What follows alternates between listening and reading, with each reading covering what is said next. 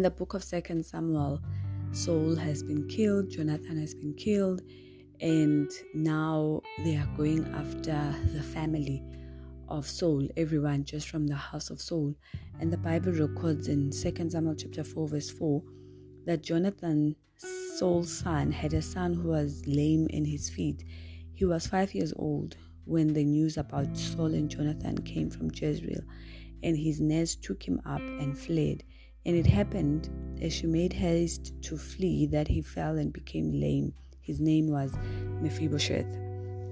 So here, the Bible says that there's news of the death of Saul and Jonathan, and they knew that, okay, the next thing that is going to happen is they're going to kill everyone from the house of Saul. And the Bible here records that the nurse, the person who was assigned to take care of Mephibosheth, was trying to protect Mephibosheth, and she took him and running, taking him to a place, removing him from the palace and taking him to a place of safety. And the Bible records that in her haste, she dropped him and he became lame. Now, the thing that I noticed from just the name Mephibosheth is that one of the meanings of his name is this exterminator of shame.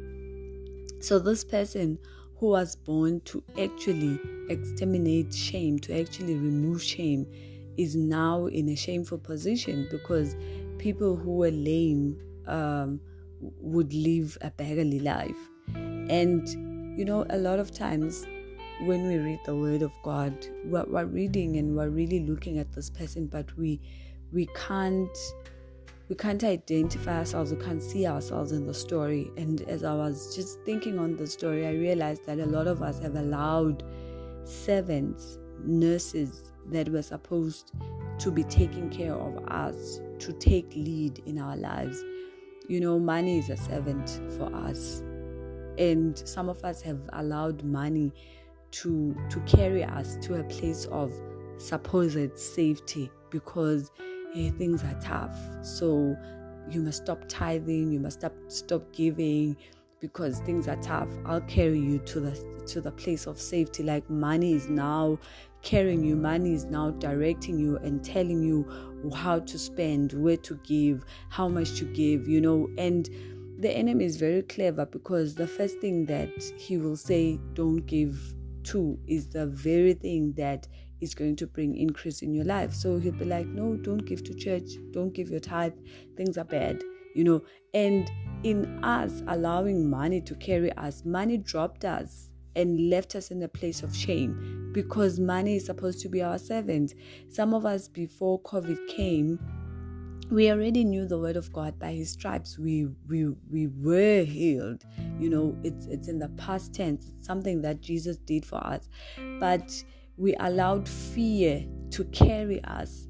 And as we allowed fear to carry us, fear dropped us, because fear is not supposed to carry us. When you feel fear, is supposed to tell us that there's danger, but fear is not supposed to have dominion over us.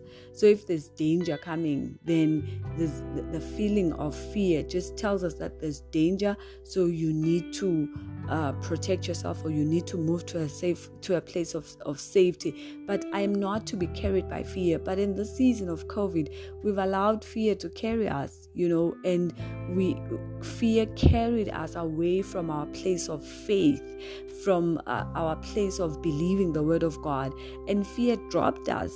And now we're sitting there, we are lame, we can't walk, because we've shifted from our place of safety. Now, when you continue, so many things, I can count so many things that we have allowed to carry us. The culture of the world. We've allowed the culture of the world to carry us. The Bible says we are to honor the other person above ourselves. The Bible says we are to love one another. But we've allowed the culture, there's things like cancel culture. There's all those things that we have allowed to carry us. Things that were supposed to serve us, we were supposed to use for our good. We allowed those things to direct our lives, and those things dropped us, and now we are finding ourselves at Lodabar, and Lodabar speaks of a place that has no pasture, speaks of a place that cannot produce anything good for us.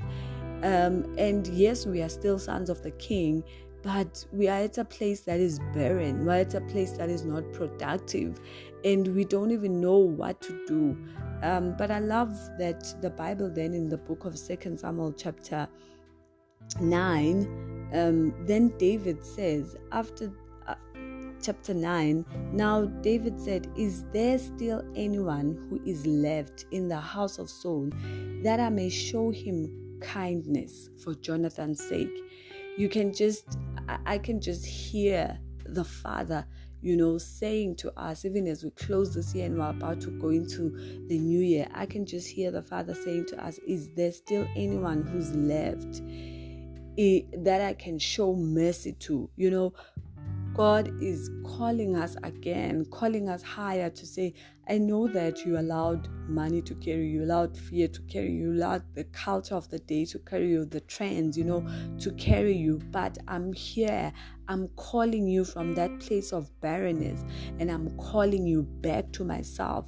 I want you to come and sit as an equal in the table of the Lord. Isn't that amazing?